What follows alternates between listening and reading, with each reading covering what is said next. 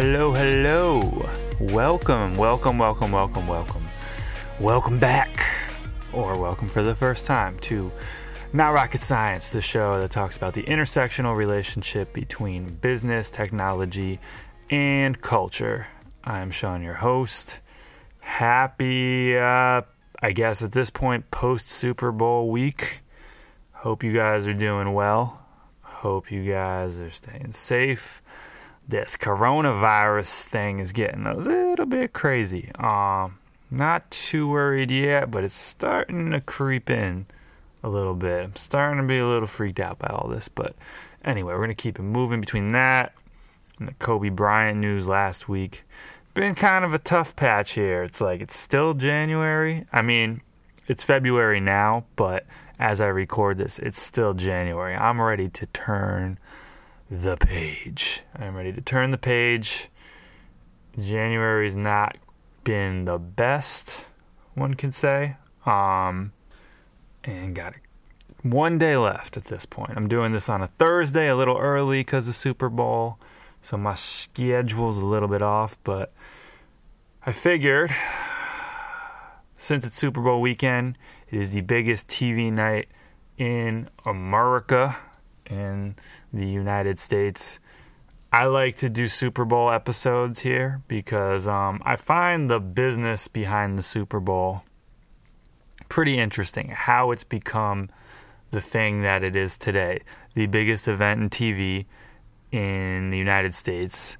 How from the commercial bidding to the viewership of the game itself to just the spectacle around it and the media week and how all that's come together to be like a mini spectacle before the spectacle, you could say. Even how the championship rings and the legend behind the design of each championship ring for the Super Bowl has become a big deal. I saw ESPN has a really cool kind of like interactive article. It has these really high-def pictures of every championship ring and a story behind it. And it's kind of like the most, out of all the major kind of trophies, it's one of the most special ones. Like getting the ring, that's always like a big deal in football. So just all of that put together, you know, we just kind of accept it every year. You know, you have your Super Bowl party, eat your ring, your buffalo wings, hopefully with blue cheese and not ranch. I don't quite hate ranch as much as Joey Diaz, if you want to look that up. Joey Diaz ranch dressing. One of the best all-time podcast rants, period. But I do much prefer blue cheese with buffalo wings. It just makes sense. But as you're doing that, eating those, watching the game, we just kind of take it as, you know, commonplace these days. It is what it is. It's a Super Bowl, right? But I'm curious in figuring out how we got here. What makes the Super Bowl unique? What makes the Super Bowl special? Why are commercials, you know, 30-second spots, millions of dollars, and why are companies in bidding wars to secure them, even when the commercial model is kind of, you know, outdated at this point compared to advertising on other platforms like social media. So I did some research, I looked at some articles, and it's pretty interesting. What I've come to conclude is it's kind of twofold.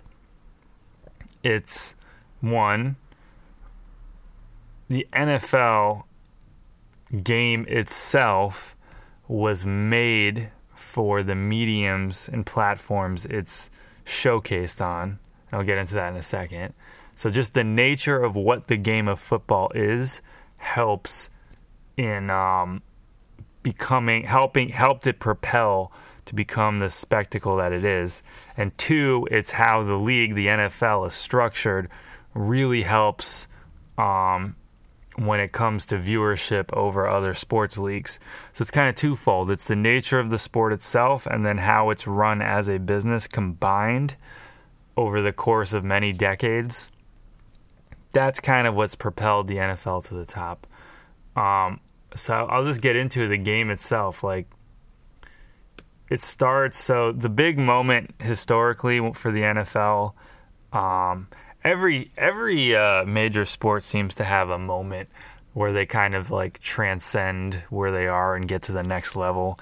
A really easy one is in fighting, UFC, the Ultimate Fighter finale in 2005. The Forrest Griffin Stephan Bonnar fight that kind of propelled. The UFC was on the brink of bankruptcy before that, and that show that they produced themselves and that fight really took them to the next level. And that moment for the NFL was in 1958. It was the NFL title game. It was before the Super Bowl existed, but it was the NFL championship game, and I believe this is still when it was the NFL and the AFL, which now is like the NFC and the AFC under the NFL. This was before it was like one league that owned everything. There were still two competing leagues at this time. But it was the New York Giants Indianapolis Colts game with Johnny Unitas. Johnny Unitas won in overtime at Yankee Stadium, actually. And it's considered like the classic all-time football game. There were some other games. The Joe Namath Super Bowl III, I believe, was a big one. And then also the Ice Bowl with the Packers and Lambeau with Bart Starr in the I think, early 60s. There's some other games, but the big one from a television standpoint was that 1958 NFL championship game. It was in sudden death overtime, and it was the first really like high drama football game. I think it was at night with the Yankee Stadium lights on them. There weren't that many night games yet. That was still becoming a newer thing. And it was a captivating game, and it was the highest profile game of the year. And, you know, the helmets still weren't great yet. I'm sure people were getting concussed left and right. A lot of CTE maybe came out of that game because it was very brutal and physical from the NFL Network footage I've seen. But it looked like, you know, it had this atmosphere to it that obviously would capture the American public at that time. And then from there, it kind of took off like a rocket. And there's a few reasons why. So the game itself is way more physical than most sports, and way more strategic. That's the thing that people that don't really understand football don't get, is how it's probably the most strategic game from like a coordination standpoint and everyone having to do their job for the play to be successful. It's the most strategic game. So when you understand the strategy, it becomes really interesting. The physicality, you don't need to understand the game for that to be interesting. And the whole package, I guess, just kind of worked. And then the other thing that made the Super Bowl so special is the shortness of the seasons. There's only 16 NFL regular season games, and then there's only, I believe, 4 rounds of playoff. You have the wild card, the divisional, the conference championship, and then the Super Bowl. So there aren't that many games, so every game seems like a much bigger event than, say, a basketball game, a baseball game for sure. They have the opposite problem where there's way too many games, and even a hockey game. There's 82, I believe. At least there's 82 basketball games. So having such a short schedule makes all the games more must-see. And then also, at the time, football overtook baseball as the country's most popular sport. And baseball just doesn't really work as well for TV. It's not predictable. There's no real time limit. You never know when it's going to end. A lot of the really interesting aspects of baseball are fairly esoteric. You have to really, really know the game to really get what's going on. And the action per se isn't really as exciting as football, except in October. World Series home runs are very interesting, but a lot of the other stuff isn't as interesting to a casual observer. Plus, there's way too many games. There's over 160 games, so there's some fatigue there. So that's what made NFL kind of propel itself. The smaller schedule, the strategic side of it that's, digestible to the curious sports fan. The fact that it's a little more predictable with time limits and there's less games, so every game seems like a bigger deal, and the hitting and brain damage. All that combined kind of propelled the NFL to the next level and eventually had it overthrow baseball. And going back to that NFL title game in 1958, 45 million people watched that game back in 1958. And according to Quora, which, that's just people saying stuff, so it could be wrong, but there was even a blackout in the telecast, and they still had that many viewers. So that's one side. It's just the nature of the game itself. It took off as the television industry took off. It was perfect for network TV, even more so than baseball. So they were able to kind of leverage the built-in excitement of their own game. And they took off as televisions took off. And by 1972, football was, according to a Gallup poll, America's number one sport. And it has been ever since.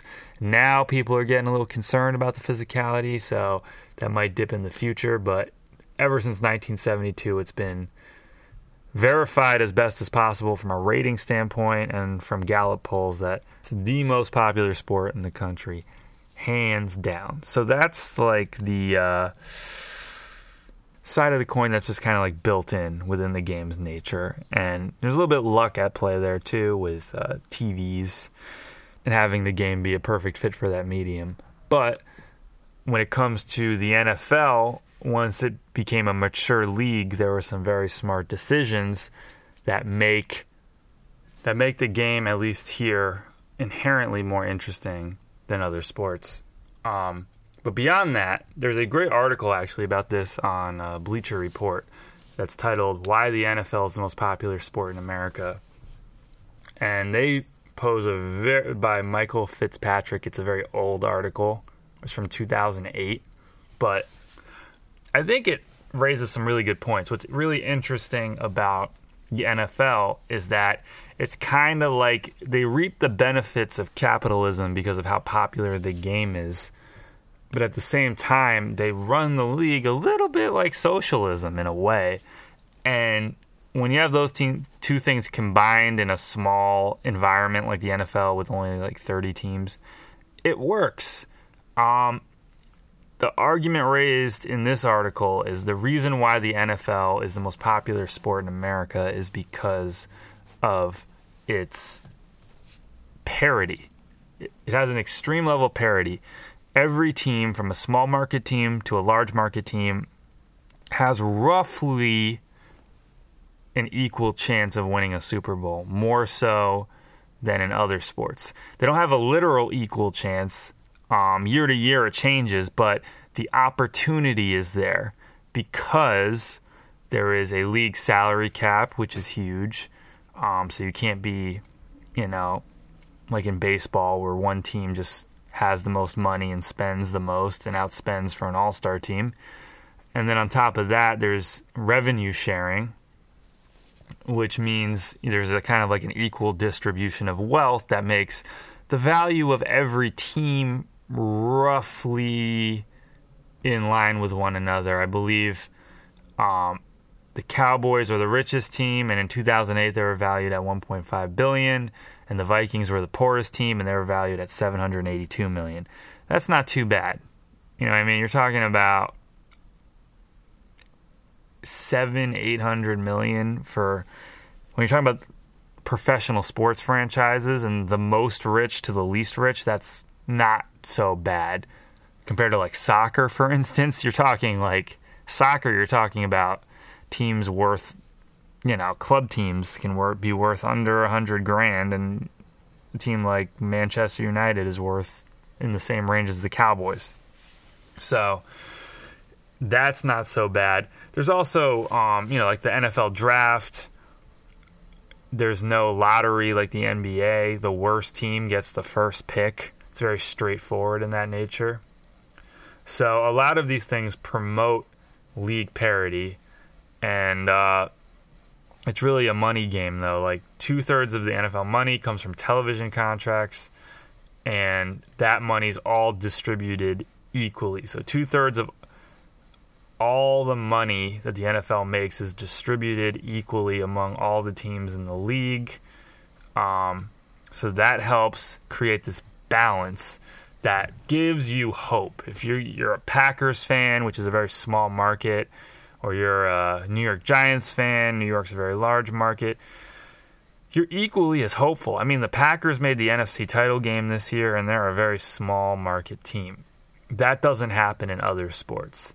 So the league was really smart in creating this structure where they're getting advertisement money and being kind of socialist about it. Because really what it is the NFL looks at the NFL as the ultimate entity where, that reaps the benefits of true capitalism. And the teams themselves work in more of like a socialized structure. And I'm using the definition of socialism very loosely, obviously. I don't mean actual socialism, but I mean equal distribution of wealth among the teams. That is something the NFL is willing to do to make the greater whole richer. And they're pretty ruthless and from a capitalistic standpoint about how they achieve that. And there were a lot of speed bumps to get there. There were lockouts, player strikes, etc. But over the past couple decades especially, they were able to really achieve that and hit the ground running until now, where you have these health concerns. But all of this has kind of like built up this event that is the Super Bowl, because even the Super Bowl, because there's so few games, it's not like the NBA Finals, for example, or the NHL Finals, or even the World Series, where it's a series. All of those are series. The Super Bowl is a one-off, right? There's no best of three type of scenario. It's one game, so all the eggs are in one basket, and that plus only having 16 regular season games and 3 previous playoff games, maybe even 2 previous playoff games if you're a 1 or a 2 seed, which is the case of both of these teams playing, the Chiefs and the Niners. That's not a lot of times to see your team. So the violent nature and the need for a longer recovery and a shorter season really, from a business standpoint, benefited the NFL because of the whole exclusivity model where, you create hype because there's less product, essentially. NFL is a product. It's a source of entertainment. And on top of that, the amount of partnerships the NFL has made over the years with major beer brands, sportswear brands, all of them kind of helped each other in a way, because the NFL got in business with brands like Nike, in the 80s. And Nike wasn't then what Nike is now. And to an extent, all the major sports leagues did this. But the difference is because of the NFL's popularity and shorter seasons, which created more attention on them, they were able to really secure crazy advertising spots where those companies are now forced to put, their best workout for the Super Bowl, because the Super Bowl has the most eyeballs on it. Therefore, when you have, a brand like Bud Light, they're going to save their best commercial for the Super Bowl. Not because they like the NFL more than the NBA or the NHL. They don't give a damn. It's whatever is going to get the most ROI. And it's the Super Bowl that's going to get the most ROI because it's the most watched event, because there's only one game to determine a winner. So all of this kind of works for the NFL as a system, and as the television industry and how advertising fits within the television industry matured, the Super Bowl was always there, kind of, or almost always there every step of the way.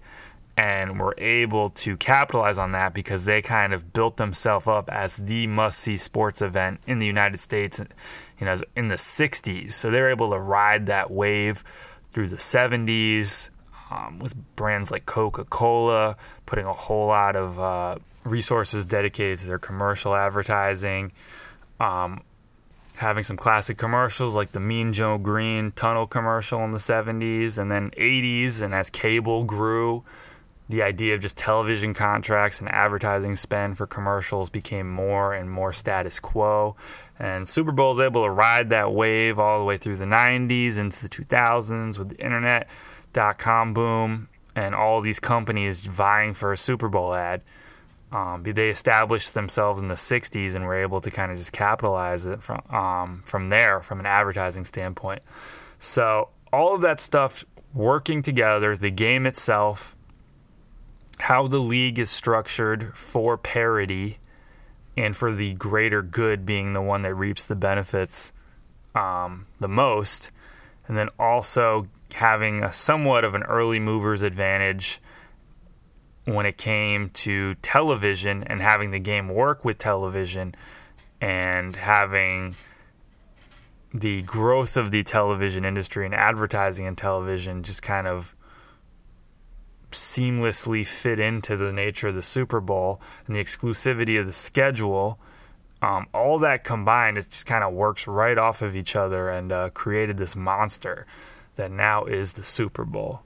So I just wanted to give some background and some insight on the Super Bowl. So as you're watching it, if you're like, why is this such a big deal? That's why it's a big deal. It took almost 60 years of work, 61 years of work if you want to count that 1958 title game as the kickoff point. And here we are now. That's what it really is. It has to do with the league itself, the game itself, and then riding the wave and ascending as America's favorite game or pastime as the television industry took off and matured. They kind of go hand in hand with one another. So that's it. This one is kind of short. Super Bowl weekend, you ain't listening to no damn podcast. You want to be eating your 3-foot subs, drinking your IPAs or White Claws. Ain't no laws on the claw. That's probably what I'll be drinking. And I hope you guys have a great weekend.